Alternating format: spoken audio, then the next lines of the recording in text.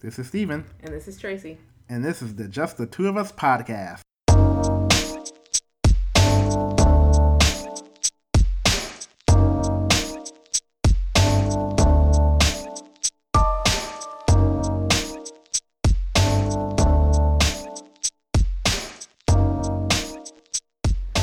Please follow our podcast on the following platforms: Podbean, SoundCloud, iTunes, Stitcher, Acast, Player FM, Google Play, and TuneIn.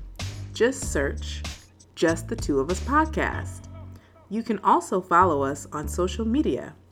On Facebook at Just the Two of Us podcast, or on Twitter at JTTOU podcast. Hey everybody, so welcome back to another wonderful podcast. Yes. Welcome, Steven. Thanks for welcoming me to my own podcast. Okay. You are welcome. Tonight, we are going to do a wonderful podcast for you. And most of this podcast is going to be Steven talking because we are going to discuss the movie Get Out, directed by and written by, Yes. correct? Directed and written by Jordan Peele. Jordan Peele is from the famous comedy duo Key and Peele from Comedy Central. If you've never watched that show, then you are missing out. Well, you have missed out because it's over, but you can always go and find reruns and repeats on the internets. But anyway, we're going to do a review, and this is going to be a first part of this review. We're going to just talk generally about the movie. Steven's going to give you some insights. He is going to be talking because I did not see this. And why didn't you see it, Tracy? I did not see this movie because I am not a horror horror film fan. So I did not go and see this movie. Although I kind of wanted to because it's Jordan Peele. And I do enjoy Jordan Peele and Michael Key. But I don't like scary movies. So I decided to opt out of this one and let Steven go and enjoy it for himself. So that is what he did. So anyway, the first part of this podcast, we are going to talk just in general terms. So if you have not seen the movie, you can listen to this first part. And then... Yes, it would be spoiler-free, the first part. It will be spoiler-free, the first part. And then we will let you know when we are going to start talking more in depth about the movie and have many spoilers. So we will let you know. So the first part is spoiler-free. So feel free to keep listening if you have not seen the film and are thinking about going to see the film. And later on, we'll let you know when you should stop listening. Okay, so now that that is all out of the way, are you ready to discuss this movie? Yes, I'm ready and excited and look forward to discussing Get Out. All right, so this is going to be a little different since I'm going to be doing some questions and Steven's going to be doing the answering. So we're going to start off with Steven. Please give us a little synopsis of this movie. Well, essentially, the movie's about a guy. His name's Chris Washington. He's a black dude who's in a relationship with a white woman named Rose Armitage, and they've been dating for about 5 months. And the movie starts off with Chris meeting Rose's parents and family for the first time. Mm-hmm. She's taken him up to their house, her parents' house up in the woods somewhere in northern New York, mm-hmm. upstate New York. And Chris is a little concerned because he was, I guess he's afraid that, her white parents might not accept him, or there might be some issues there because she didn't tell him that he was black. Mm-hmm.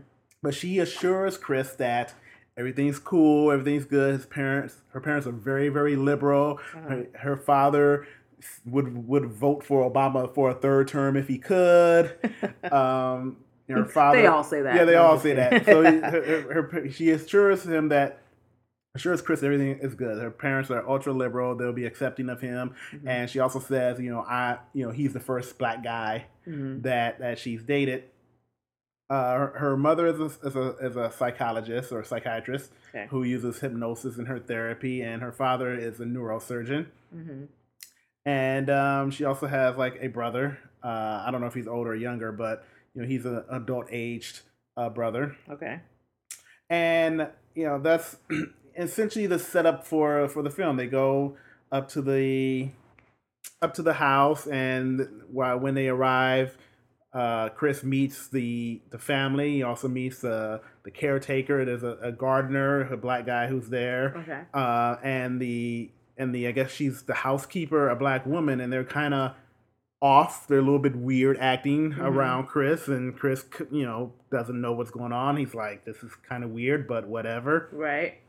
And he gets there, and it's the typical family stuff when you meet the parents for the first time. It's just really awkward. The dad is like trying too hard to crack jokes, and and he's trying to show his, I guess, liberal bona fides.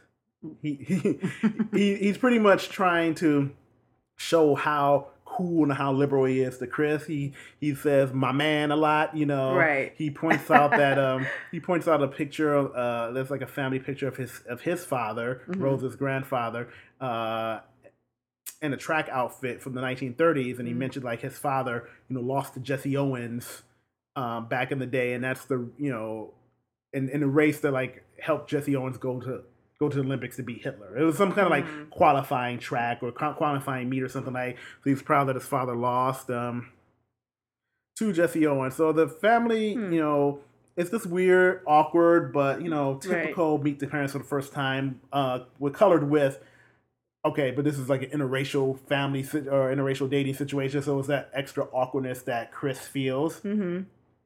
And while they're there, their parents announce that they're having their annual shindig the same weekend. Okay. And this shindig that's a big party. I guess their friends and neighbors come by, and it's a pretty interesting party. Everyone that Chris meets there is a little odd and strange, and they ask him a lot of black questions. Right. Okay. They ask him questions like, how do you feel about the African American experience? It was a weird questions like that, and I must mention also that Chris is a photographer. That's what he does. Okay. So he found that a little weird. It was just weird being in this company because it was all white people with the exception of one black guy, who was played by Lakeith Stanfield, and he was very odd acting. He had this hat, some kind of fedora. He's wearing a sport coat, and he was speaking very, very proper, very, high society, and he speaks very slowly when he was speaking to Chris. And Chris was excited to see him at first. He said, "Hey, another black guy," but this guy, something was off about this guy. Right. While there, and this is prior to the party, I failed to mention it before, but Rose's mother offered to hypnotize Chris to help him stop smoking. Okay. And Chris politely declined. Okay. But later on, she's able to convince him to go through the hypnosis part, and she hypnotizes him, and he talks about how his mother passed away in a hit and run accident when he was younger, and he felt guilty about that. And so she hypnotizes him, and then the next day, Chris forgot that he was hypnotized, but he pieces it together and realized he was hypnotized pretty much against his wishes, and but surprisingly it worked in that he didn't want to have a cigarette. Okay. But that was a little off-putting that, he was upset that Rose's mother would even like hypnotize him without his consent. Off-putting for him? Yes. Okay. Off-putting for him. I thought you meant as a viewer. Okay. Yeah, so so he's hypnotized, but it worked out. Right. With the smoking thing. All this like weird stuff is going on. So when he goes back to back at the party, let's go back to that part. His when he meets the lone black guy at the party, he he takes a picture. Chris takes a picture of the black guy with a cell phone, and it flashes. And as soon as he takes the picture, the black guy like freaks out, and he like comes and attacks Chris and grabs him, and he's like, "Get out, get out, get out!" And then Chris is like freaking out, like, "What is up with this dude? Like, all I did was take a picture." And essentially, they explained that, like, he just had the family explained, "Oh, he just had an epileptic,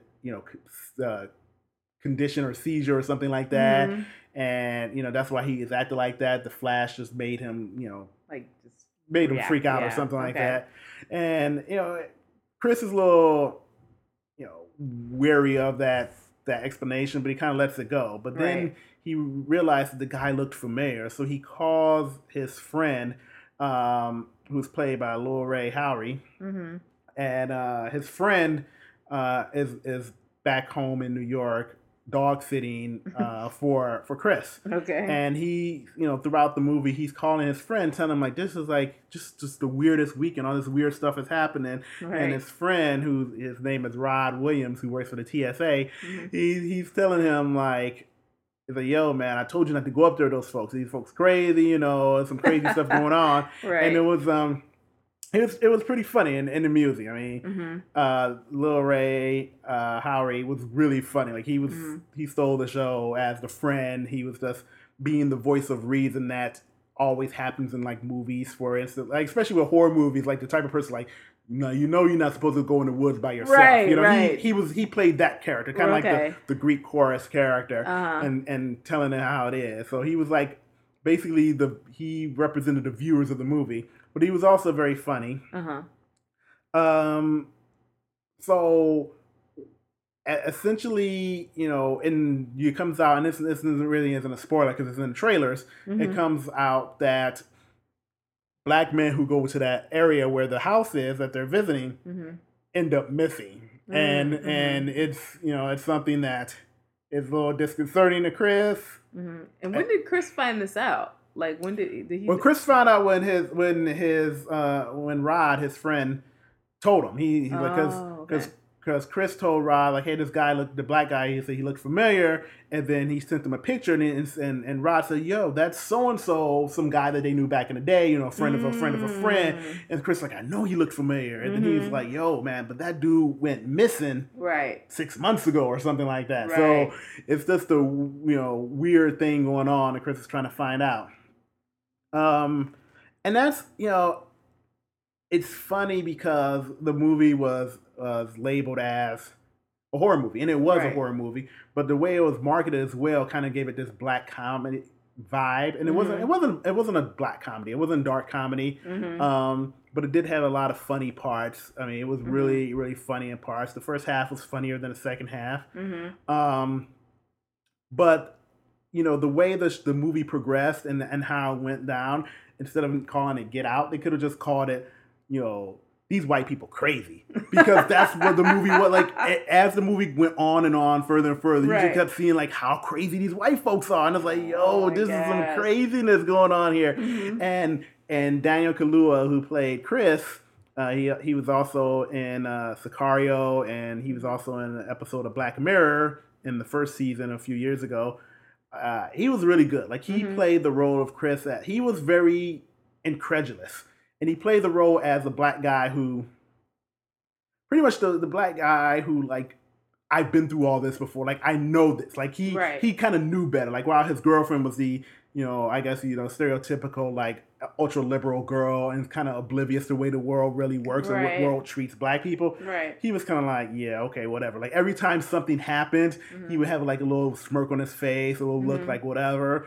Like when they were on the way to the house in the beginning, they hit a deer. A deer jumps in front of them in the road. They call the police, and the policeman comes and investigates, and he's talking to them. He talks to Rose, and Rose is the one who was driving. And then all of a sudden, he asks Chris for his license. Right. This is seen on the trailer. Yeah, this is in the trailer. And then she's like, well, you don't have to see his license. He wasn't driving. I was driving. And the cop is like, this is standard procedure. I'm just going to ask. Yeah. And then Chris is like, no, it's cool. No problem. Because he's been through this. He knows how this goes. He's not about to make a fuss in the middle of nowhere with this white cop. Right. So he's like trying to give his license. And the girlfriend Rose is like, no. She's like making this big stink about it and being all indignant about it. Clearly, she has never experienced anything like this exactly. Before. Right. And scenes like that and moments like that were kind of like a commentary on how white people, and maybe more specifically white liberals, how they don't see. They claim to be, understanding and tolerant and very liberal in their social views, but then they don't see how things like this are viewed through the prism of Black people, how things are different. We can talk about that more. That's actually one of my questions I was going to ask you is just like, how did Jordan Peele use race in this movie? Because that was something that I read in a lot of the reviews, that he uses.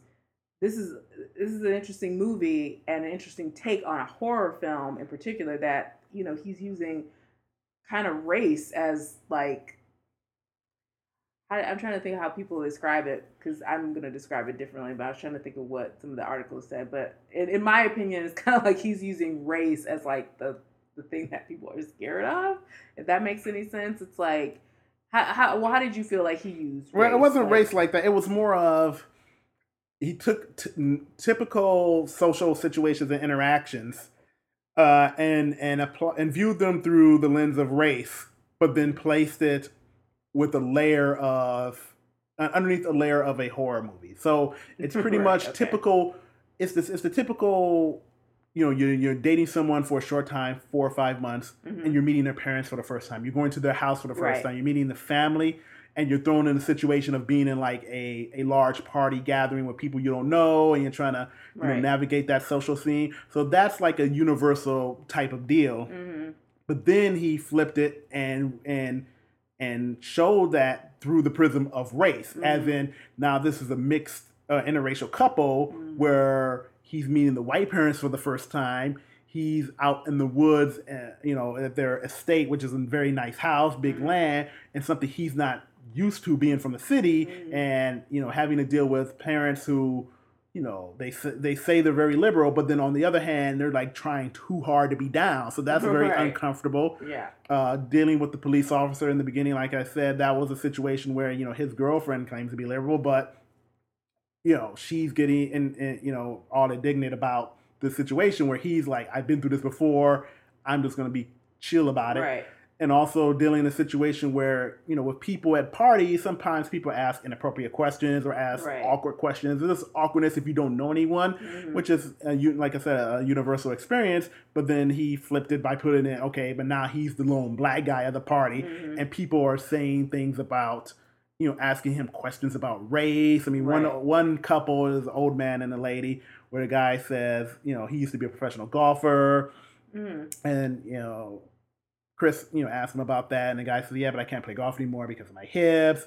And then he's like, I met Tiger Woods, or says something about Tiger Woods, and then, just unprompted, and it's like, why did you mention Tiger Woods? Of all the golfers in the world, why'd you mention Tiger Woods? And then Chris just had this look on his face like, oh okay, really? Like Tiger Woods? Okay.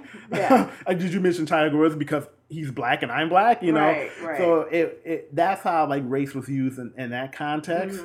And it was also used a little bit deeper into the film when we get into the spoiler territory. Okay, so we'll say that. We'll say that for the spoiler territory. But I do want to say, when it comes to the film and spoilers, like, I think a lot of people, when you see the trailers and the commercials for it, you probably think, okay, well, the trailer just gave away everything. Like, I know what this movie's about. It gave away everything. There's no need to see the movie. And we always have that complaints about trailers. Like, they say all the best parts, and like they gave away too much. I know what this is about. Right. That is not the case with this movie. Like, just about everything you've seen in the trailer, for the most part, is from the first half of the movie. Okay. So the first half of the movie is the setup. I mean, about the, something weird's going on at this house. Everyone's acting weird. It was an interracial couple.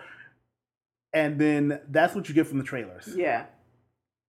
After, basically after the first half is when it like really gets trippy, and then you get into like stuff that wasn't in the trailer. So, and that's where a lot of, some other additional, I would say, commentary on racial politics comes through. Okay. Is when we get to that second half of the movie, and when you finally realize like what the twists are, or things like that. Can you answer one of my next questions? Is just like just kind of overall, like how he developed the movie, like the story development, the characters. Can you speak to any of that at this point, or do we have to wait for the spoiler part? Well, I mean, yeah. Do you think it was good? Like, because this is his first time directing, correct? Yeah, I mean, I don't know how he developed it. I mean, I wasn't there when No, he I'm wrote saying, it. how do you feel as an audience that the story? You know how we can watch a movie and say, "Oh, this is kind of like choppy, like this doesn't flow together." You know what I'm saying? Yeah, Overall it flowed flow. together. Like Yeah. like I said, it rung true with universal truths and experiences of meeting a family for the first time. Mm-hmm. I mean, I think the characterization of the characters was good. Mm-hmm. There's a scene where they're having dinner the first night, and Rose's brother Jeremy shows up, and he's having dinner, and Jeremy is like being like completely inappropriate. He's like drunk, Mm-hmm. and then he's asking weird questions of Chris. He's like, do you like MMA, mixed martial arts fighting? And then he's like, come on, let's go wrestle. And then like, Rose's mother has to say like, stop, Jeremy. Like, what are you doing? Like, why are you just messing with him? Right. And that's something that you could see happening in like a real family situation. Like you meet like the douchebag younger brother or older brother, and he wants to like, quote unquote, test the guy that his sister's dating. So a lot of stuff rung true with the family dynamics, meeting a new boyfriend, or also, like I said, with the characterization of the parents as being, proclaiming being ultra liberal and understanding and tolerant, but then on the other hand, just overcompensating and just being a little weird. Plus, dad being too much and show doing too much to show how down they are or how woke they are, and also with the dad being, like just awkward, like say awkward bad jokes dad. He was doing that kind of stuff. So a lot of typically you see in like other films, TV shows, that right? Kind of yeah. stuff, So like, I mean, so the movie could have he could have played it straight. It could have been like a typical Meet the Parents type movie. I mean, that's how the premise was set up. But I think he did a good job of like easing into the horror movie aspects of it. Another thing I want to mention, and I saw another review mentioned this, and it was my first thought, where this movie had some sort of it kind of was reminiscent of the Atlanta episode, Donald Glover's Atlanta Juneteenth episode. Did you see that one with me when they went to the party? Yeah, so it was just like that. How like the white husband was like, "I'm down. I got all this African art," right? And that's kind of like how it played with Rose's parents, who were played by Bradley Whitford and Catherine Keener, by the way. Her father's name is Dean Armitage, and it was kind of like, gave me that same vibe of the Juneteenth episode. He was just trying too hard to show how cool he was, right? And also, like in the beginning part of the movie, sometime around the same time, they played Childish Gambino song during their Redbone. So it's kind of funny how like it kind of harkened to Juneteenth, as well as played some music from Childish Gambino. And obviously there's no relation to that because Get Out was shot like a long time ago. I think I'm pretty confident in saying Get Out was shot before the episode of Juneteenth aired of Atlanta, and probably before that was even shot itself. So but it was interesting how there is some parallels between those two things. So overall, like we'll kind of wrap it up, for if that's okay with the non-spoiler part. Overall, do you think do you recommend this movie? I think you do. Yeah, it was awesome. And who would you recommend this movie for? I would recommend this movie for people who enjoy horror movies. Okay. I can understand people might be hesitant because they hear Jordan Peele, they know Key and Peele, they know Mad TV and Keanu, and they're thinking, okay, this is just going to be silly. This is going to be dumb. This is going to be like really bad. But Jordan Peele actually made a straight up legit horror film. It definitely had the comedic elements, but like all horror films, they always have those funny parts. I mean, look at the Nightmare on Elm Street series, for crying out loud. Like, Freddy was just a jokester throughout all 7 movies. So it did have a lot of comedic elements, but it was definitely a straight up down the line horror movie. It wasn't, it was pretty much had everything you can expect. It had humor, it had frights, it had some WTF moments, and it, with a sprinkle of social commentary. So I definitely recommend it to people who are horror fans. It was a good horror movie. I would recommend, if you see it, to see it in a theater. Because also generally horror movies are are better as communal experiences. I found because there's always me. I don't scare easily when it comes to films. But there's going to be people in the audience who like screaming like, what? Some screams in the audience. Oh, there's lots of screams in the audience. Like that would have been me. It was so many people screaming. That would have been me. And they were screaming at parts that I'm like, okay, that wasn't really scary because it does do some of the usual like horror movie tropes. It does the jump cuts where it's like, the camera will like turn quickly and then like someone will be standing there and it has like a a sharp musical note like. Right. And so it did have some of those basic cliched elements of horror movies. Yeah. But it was, it definitely was creepy in lots of parts. And if you're a horror fan, I think you definitely would enjoy it. It was really good. It wasn't too gory. I mean, there was definitely some violence involved. But it wasn't the type of violence where, you see someone's like head explode all over the screen. Yeah, it wasn't like anything like that. It was like, some violent stuff happened and, definitely very, very atmospheric, and it was a slow burn and build up to like all the, creepy stuff. And in the end, like you're rooting, obviously, I mean, you're probably rooting for him throughout the movie because he's the protagonist and it's set up that way, but you're rooting for Chris. Like, let's go, Chris, let's go, let's do this. You're rooting for Chris. You're enjoying like Rod being like, the best friend, like looking out for his boy and also providing a comic relief. So I would definitely recommend it. Okay. Yeah, I had read also that Jordan is a big horror film fan. And talked to another director, I forget who we talked to, sorry, but like he, actually sought some advice from another horror film director, and I'll try to get that information. But anyway, he's really into it, and like in the article that I read, he was described as like a horror film geek. Like he's really into it. So I mean, I could just tell from the trailers, like, this movie seems like a legit horror film. I remember like first seeing it out because I think we first saw the trailer in the movie. Yeah, we saw. Yeah, we saw it in some movie. We saw this trailer in the theater, and I was like, oh. Heck no, I don't want to go see. And I had the exact opposite reaction because when I saw it, I was like, yes, like this is a must see. Like I wanted, because it was kind of like, it looks very different, and I will give it that. Like it was so different and unique to me that I, for a split second, was like, maybe, but then it was just scary. There were definitely some scary moments in that trailer where I was like, oh no, I know. And I'm kind of glad you didn't go because I was trying to get you to go for the longest to see it. Yeah. And I was thinking, no, it's not going to be that scary. I thought it was going to be more of really psychological and kind of like that's why I kind of considered it more of a commentary on race relations and relationships. And I was thinking, it might have a couple of scary elements, but I think it's going to be okay. Nope. But then as I was watching it, I was like, oh no, actually this is like a little bit more horror than I expected. And it's a good thing Tracy didn't come because she would be mad at me. I knew. She's going to be mad at me. There were some things I was like, nope, this because you're only seeing a snippet of it. And I was like, see. Nah, I'm good.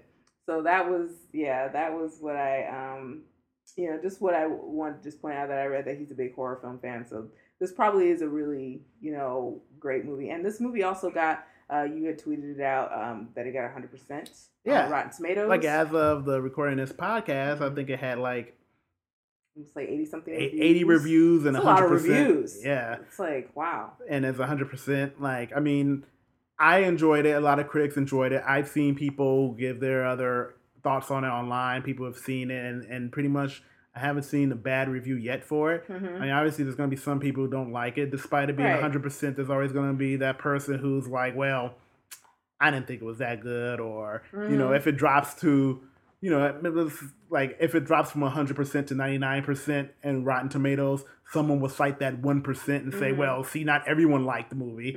So, I mean, it happens. But overall, I think it was good. The general consensus is it was good. Right. Okay. Well, if we want to move into the spoiler part of the podcast, if you're ready to do that, unless there was something else. No, that's it. So we can go to the spoiler part. Okay. Spoilers.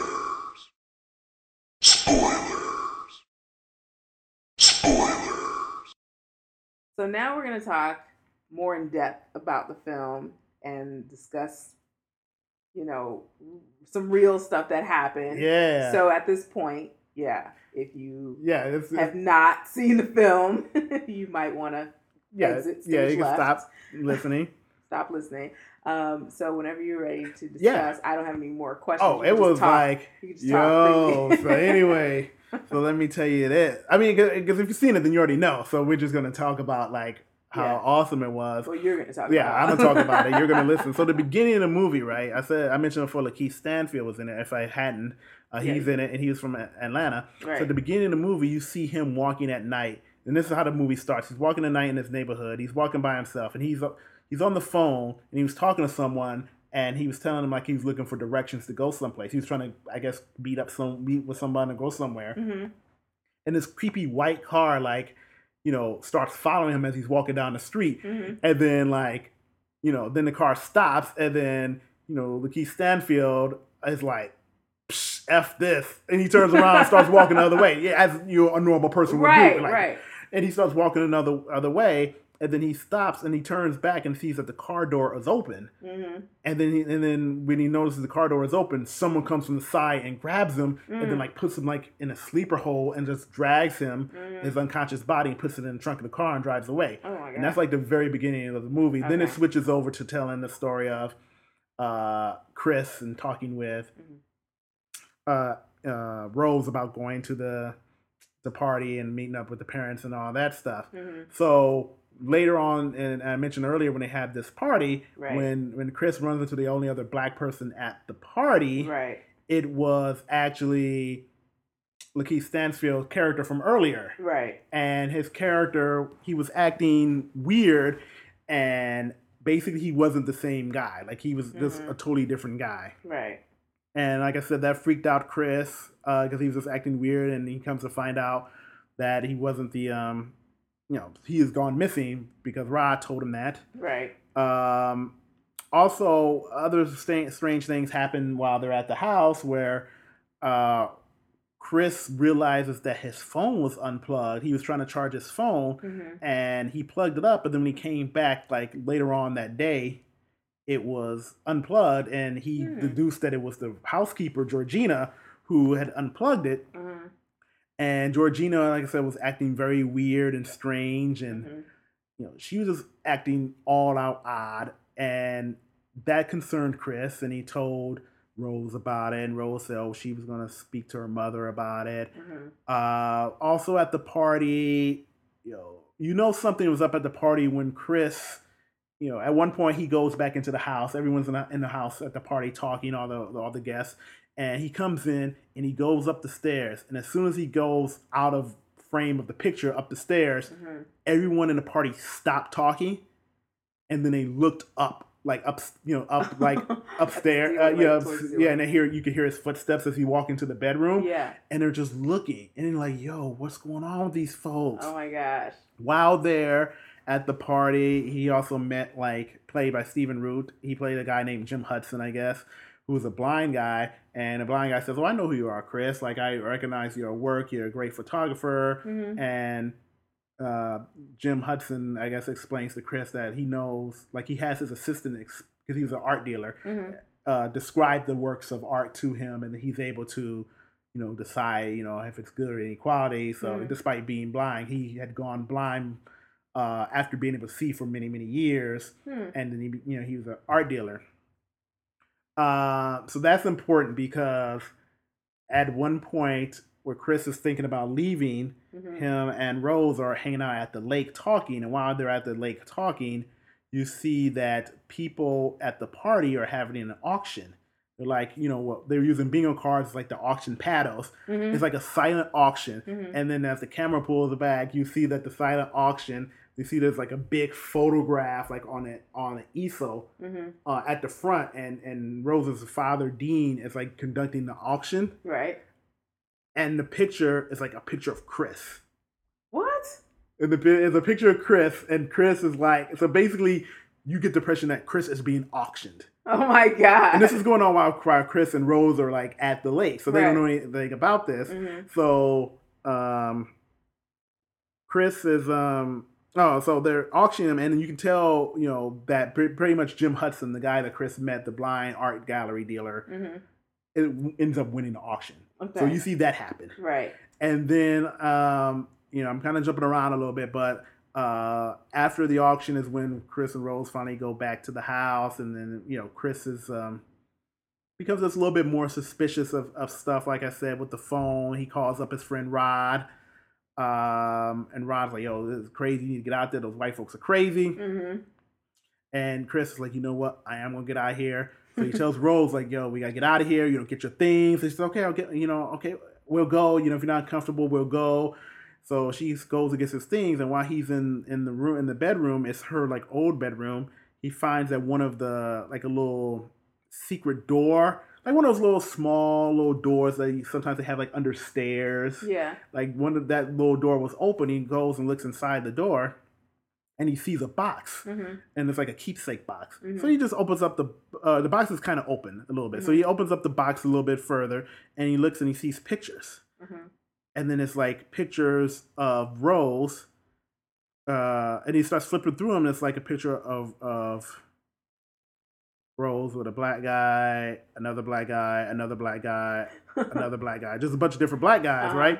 And you're like, what the F? Because I don't know if you remember what I just said. Yeah, she said she's never dated a white guy before, a black guy before. Yeah. She mentioned that. So he's like, what's going on? Right. And then as he's flipping through the photos, the last two photos he gets to, the second to last one is a photo of Rose with a picture of the gardener, the black guy. And the last picture is a picture of Rose with the maid, Georgina. And he's like, what the F is going on? And then he puts the stuff back, and then Rose comes back in the room, and he's like, he's trying to play it cool, but he's like, this is very weird. You got your keys? Let's go. And she's like, I can't find them. I can't find the keys. So she's looking for the keys in the drawers. He's okay. Well, we'll just go downstairs. We'll just go down. We'll just go to the car. We'll just get going. And as they're walking down the stairs, and they get to the bottom Chris gets to the bottom of the stairs, and then Rose is still stuck on the stairs, and they see, the family there. And then Rose's mother, Missy, is like, where are you going, Chris? He's like, oh, we just got to put some things in the car. And they're like, no, don't go anywhere. And then at that point, Dean, Rose's father, says, do you understand your purpose, Chris? Or something like that. He starts asking about, like, what do you think your purpose is? And Chris is like, right. This is so weird. Why is he asking me this? Like, I'm just trying to get up out of here. And he's like, what is your purpose? And I don't remember what he said, but it's basically like your purpose is to do more in life and do this. And then Chris is like, we're getting out of here. And then he's like, he keeps yelling at Rose, like, you got the keys. And she's like fumbling through the purse. She's like, I can't find the keys. I can't find the keys. I can't find them. He's like, Rose. He keeps yelling, Rose. Like, he says it like 10 times. He's like yelling at her, like, yo. And that's how I would be. I'm like, yo, where are the keys? This is really weird what's going on in this house right now. Let's get out of here. And then she's like, no, I can't find the keys. And then suddenly she's like, Chris. And then she pulls out the keys out of her purse. She says, I can't give you the keys, Chris. And he's like, what? Oh, my God. And then at that point, he realizes, Rose is in on whatever is going on right now. So he tries to make a run for the door. The brother, Jeremy, comes and like with a lacrosse stick and then hits Chris and they're fighting. And then Missy comes in and she hypnotizes Chris because when she hypnotizes, she's able to paralyze him and in which he can't move. And his consciousness is still there, but he can't do anything. He's paralyzed. He can't move. He can't speak. It's like it's basically the way that it's presented in the film visually was you can see in a box what's going on. Like that's your point of view, but you're in like this deep space, dark space area where you're just floating floating away. So it's like your actual consciousness is just floating away and you can't do anything about it. Kind of like in a dream, so to speak. So she hypnotizes him, paralyzes him, and he like falls to the ground. He's knocked out. He wakes up. He's in the basement. He's tied to a chair, and there's like a TV in front of him, like an old timey TV. And then like the TV comes on, and the TV is like a video of the grandfather of the family. And he says his name is whatever grandpa Armitage or whatever, Mm-hmm. and he says, all these things about like, yeah, we got a great family here, and we want to do things to make things better in the world, and he just gives this like long presentation, and then you can see this an old video from years ago when the kids were still young, and it's the parents, Dean and Missy, the kids, and the grandparents standing there, and then Chris is like, "What the f is going on?" And then another video plays where it's the guy Jim Hudson, Mm-hmm. and he looks like he's in a hospital gown. He's in like in a in a stretcher on a hospital bed, Mm-hmm. and he's like, he says, "Well, I know you don't understand what's going on, Chris, but I'm going to explain it to you. The hypnosis, that was pretty much, think of it like as a pre-op situation where the hypnosis was designed to make your brain susceptible to what's about to happen to you now. Essentially, I can't see, but I'm going to get your body. What we're going to do is we're going to do a procedure in which I get to have your body." And the hypnosis was part of that. That was the beginning of it. And we're going to do surgery and put my consciousness inside your body. Oh my god! And Chris is like, "What? Like, this is like freaky." And then they have on the video they have a sound that does the sound that knocks Chris out with the paralysis. So it's a focal point thing when it comes to hypnosis. Mm-hmm. So they've been using that to knock him out as he's tied to the chair. Mm-hmm. I don't want to give away like how he escapes, but essentially like he ends up escaping when Jeremy comes to get him to, I guess, take his take the paralyzed Chris to the operating room, which is in the basement of the house, where they're going to essentially, the father's a neurosurgeon, as I mentioned before, so they're going to cut open Jim Hudson's brain, take it and put it inside of Chris's brain. Chris's body. Right. And so that way, Jim Hudson can have this nice, young, strapping black body. Oh my god. So it's like, okay, this is freaky. So Chris is able to like escape from there. He gets upstairs. He escapes by knocking people in the head and all that stuff. A fire starts, and he then confronts the mother, and he fights her off and ends up escaping and killing her. And he's like, "Yo, I'm getting the f out of here." He jumps in the car, and I failed to mention earlier, but Chris explained that his mother died in a hit-and-run accident. He felt guilty for it. Okay, he felt guilty for it because I guess he was 11 years old at the time, and she was late coming home from work, but he didn't think anything of it. Like, he didn't go looking for it. He didn't call the police for a few hours because he's a kid. He's just sitting at home chilling, watching TV. And he comes to find, he came to find out that he thinks he could have saved her because they said she didn't die immediately from the hit and run accident. So if he had like reported her missing or called the police earlier, maybe they could have found her. So he gets in his car and he's like driving away in the car, and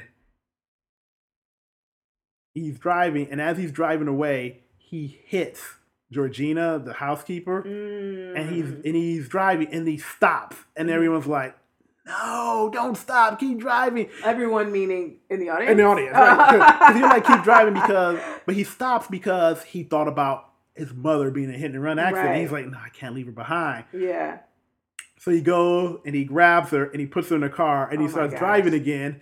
And then when he hit her, Rose was still in the house, but she was listening to music on the headphones. But then she heard like the impact, like she heard the accident, and then she like realized something's wrong, and she goes outside. And then as Chris gets back in the car and is driving away, they switch to Rose, and Rose looks to see the car drive away, and Rose says, "Grandma." And you're looking at me like, "Huh? Grandma?" Oh, it's Georgina. Georgina is Rose's grandmother. Oh my god. So basically they did the procedure on the grandparents. Right. So they put the brain of the grandmother in Georgina's body. Oh my gosh. And obviously the grandfather is the other guy, the black gardener or whatever.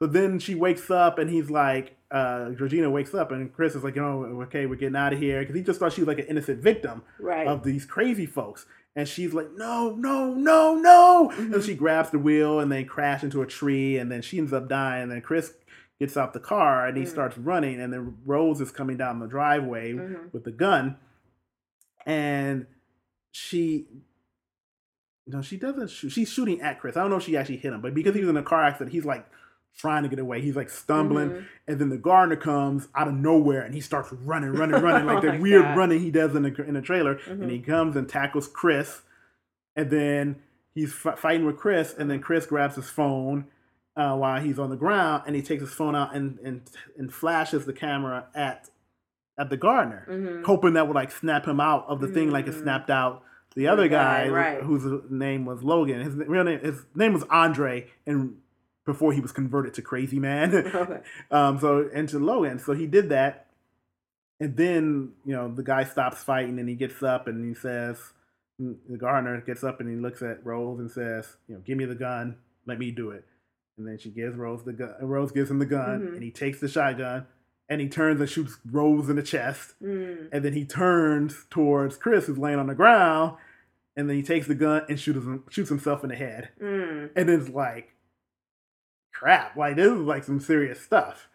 And in the meantime, the whole time, his friend Rod works at the TSA, and Rod is like becoming increasingly concerned. Like, he's like figuring out like, okay, something's wrong. He wants to go find Chris. Right. Chris didn't come back when he was supposed to. Right. He kept calling Chris's phone. Rose ended up answering his phone. This is like when Chris was still tied up, and Rose like said, "Oh, I don't know. Chris left 2 days ago," and Rod was like, "You lying? You lying?" Like, he knows she's lying. Right. So he puts her on mute, and he's like, "I know she's lying. I'm gonna have to record it." So he like sets up his computer so he can record it. It was so funny. I'm telling you, man, he killed that role because he was hilarious. So he's like, "I know you lying," and then he puts her back on the phone, and it's like, okay, so. He's trying to get her to, I guess, say something incriminating. So he says, "So Chris said that your mother was trying to hypnotize him to stop smoking." And then Rose realized that, I guess Rod was trying to, trick her. So she's like, Rod, I know you wanted me. I know you wanted to date me. I know you liked me. And she kept saying these things. He's like, "What you talking about? Like, I didn't call you because of that. I don't like you. I'm calling because of Chris." And she's like, "I know what you called Rod." And it was just so funny. Like, that was like probably the funniest part of the movie, because Rod was like, this trick is trying to like, cheat me. So can we go back for a quick second? I know I'm jumping around. Sorry. Why did the gardener / grandpa shoot Rose? Oh, because once Chris took the flash of him, that snaps him out of whatever thing, like hypnosis. Okay. So it allowed like the original guy, the real guy, his consciousness to come forth. So at that point, he's because you can see what's happening, you just can't do anything about it. Like your consciousness is like in the deep parts of your mind, and you have no control over anything. It's like you just see what's happening. So at that point, like, he knew that his body was taking over, and they were forcing him to do all this stuff, but he couldn't do anything about it. So at that point, when the Flash made the original guys, the grandpa basically, or the original black guy, person. His consciousness came forth over the grandpa. Okay, and then that's why he shot Rose, because he's like, "Yo, I gotta stop this," or whatever. Right. I got it. Right. Now, did they explain, or did you figure out, because I'm kind of figuring, I'm going to go back even further, when you said that Chris had saw that the, he saw the little keepsake box with Rose and all these. Right. So, what was that all about? Well, that you were able to infer from that basically, one, she was in on it. Two, because she lied about never dating a black man, because there are these pictures, and also that these are all the black people who had disappeared in this town over the years, and all these people were turned into like these various people. Yeah, these various people whose bodies are taken over by the white folks. So that's what it was. So that's why, essentially, you gather that Rose would essentially meet people, befriend them, date them in order to trick them into coming up, and and that's what they did. Okay, I thought there was something behind Rose, like maybe somebody was in her body or something. No. Yeah, okay. You see her pictures of all these black people. It's like right. because that's what she would do. And well, isn't that something? I know. Like when you think, like, I mean, I guess you'll get to that, like, what you're going to talk about, the deeper kind of racial. Yeah, I mean, it was kind of like about these white people who saw these black folks as nothing but vessels, physical specimen. Because a lot of times they were asking them, like, you know, like I said, the brother Jeremy was sizing them up as like, you're strong, you do MMA, you know, trying to find out this stuff about him. And it was about, you know, these people who are just want to use these black bodies for themselves. They don't treat them as people. I mean, not only exploiting them and taking them over, but just, you know, the power dynamic that's involved there, you know, pretty much acting like they're their friends and they're liberal and they're nice. Well, meanwhile, they're basically just finding a way to exploit them, seeing though they have saying that the black folks have no value to give to society. They have no purpose. So that, I mean, that was like, you know, kind of deep there. That was very deep. That is very deep. Do you want to discuss what happened in the end of the movie, the very end of the movie? Did it make any sort of impact? Like, do you want to talk about that? I mean, since we're I mean, that's pretty much I mean, that was the end. Like, after the black guy shoots himself, then Rose is shot, but Rose is still alive. She's laying on the ground, and then she starts, like, you know, she reaches for the gun, and Chris slowly gets up, and Chris is like, he puts like his hands around her neck, and he starts like choking her. You know, he's like, "I'm going to kill you. I'm going to kill you." But eventually, like, as he's doing, while he's doing that, a police car pulls up, and the lights are flashing, and it's like, okay, we got a dead body on the road. It's a black man choking a white woman who's been shot on the road, and he looks up and he sees the police car, and he's like, "Oh crap!" So then, like, he stops choking her.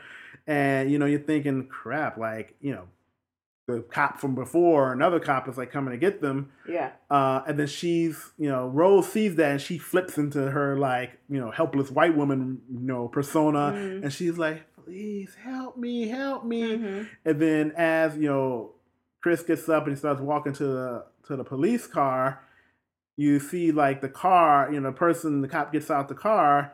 And you see that the person is actually Rod, his friend from the TSA. Because he was a TSA agent. He had a TSA car. So he gets out and he's like, "Man, what's going on here?" You know, so like they get in the car and they drive away. And it's like, it was awesome because everyone started cheering when it was Rod. Because he was thinking, man, this is not going to end well for Chris. They're like, "Oh man, it's the cop, man." Oh my gosh. But it was Rod. So then as they're like driving there, and Rod was like, you know, just kind of driving at the end, like they're in silence. And then Rod's like, "Man, I told you not to go up there." It was so fun. Like, the whole theater exploded with laughter. He's like, "I told you not to go up there with them folks."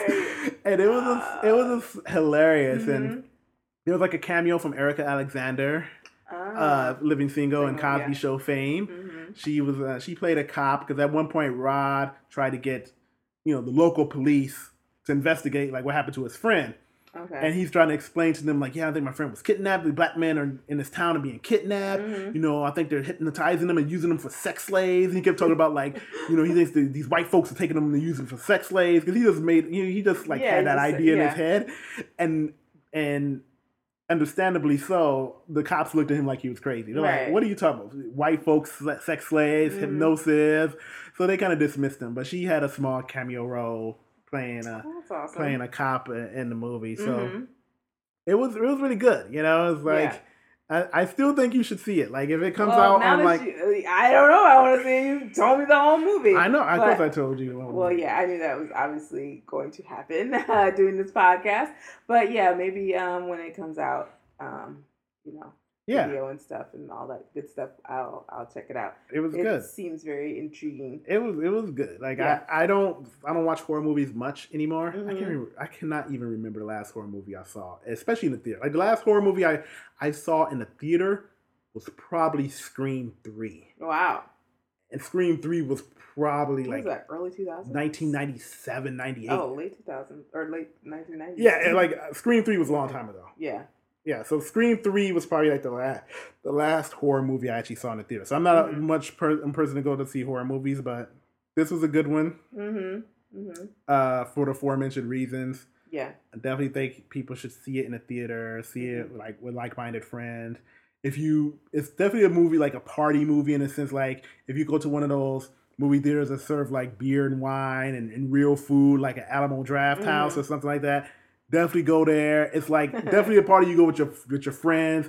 You get some drinks in you, and like it will be like it's like an awesome experience. Like it's really good. Yeah, yeah. It sounds like it. It sounds like it was a really good movie and not a typical horror movie, really. You know, with all of this kind of like social commentary in the backdrop. So awesome. Yep. Movie experience. I wish I had sort of seen it. Maybe. I think you could have. I think you could have looked past the gory stuff because like I said, it wasn't really gory. You know, It wasn't like I said. It wasn't heads exploding. It wasn't people getting their arms chopped off. Right, and you could see blood flying everywhere. Yeah. It was just more of like people getting stabbed and people getting like hit in the head or whatever. That kind of stuff. Yeah. But it was good because like I was afraid that as the movie was going on, especially during the last act, I was like, man, I hope Jordan Peele doesn't go too dark with this and like Chris dying in the end or something like that. Yeah. Because that would have sucked. Because like they like Key and Peele, a lot of their sketches also had like dark undertones and how they end it. I'm just thinking like something like the Negro Town sketch where, Negro Town and everyone's dancing, but in the end, like the black guy goes to jail. Right. And I was like, dude, that's like a bummer. Yeah. So I wouldn't have been surprised if Jordan Peele did the same thing with this movie. And like, even though like Chris did all this good stuff, like in the end, like he wasn't able to escape and somehow he, they were able to catch him or he ended up dying or something like a bummer. I wouldn't have been surprised if that happened, but I was pleasantly surprised to see that it didn't. That Chris came out the hero. He was the hero. He got away. That's cool. Yeah. I mean, of course, we don't know what happened after that. Once they tied together, that somebody ended up killing his entire family, right, and set the house on fire. I mean, sure, they might trace that back to Chris, but right. But the movie ends. The movie ends. Right. It just ends with Rod and Chris in the car. Yeah, that is crazy. That's like a really crazy type of movie. They're like putting these, switching over these consciousnesses, brains and consciousnesses. Yeah, I mean, obviously, it's a horror movie, so it's fantastical. It's not, based in any reality. Right, you're not going to be able to like, cut someone's head open and put someone else's, clearly consciousness in somewhere. I know some people on this podcast might think that, who knows? There's people in the world out there who have these can't do brain transplants, people. Interesting thoughts. All right. Well, we can wrap this up. If you have anything else left to discuss. Nope, I am good. All right. Awesome. Well, thanks again, everybody, for listening. Please check out all of our different sites where you can give us some reviews on iTunes. I believe you can do it on not Stitcher. Is it Stitcher? Yeah, you can give us a review on Stitcher. Stitcher, iTunes, and Google Play. You can leave us reviews. Yes, please leave us reviews. Let us know what you think of the podcast. If you have any ideas, we are always open to ideas. And also check out our past episodes, podcast episodes. Check out our review of Hidden Figures. Yes. Our review of Fences. Yes. We reviewed quite a few movies on here, so check those out as well. And I guess that's it. All right. Thanks. Thanks, Bye. everyone.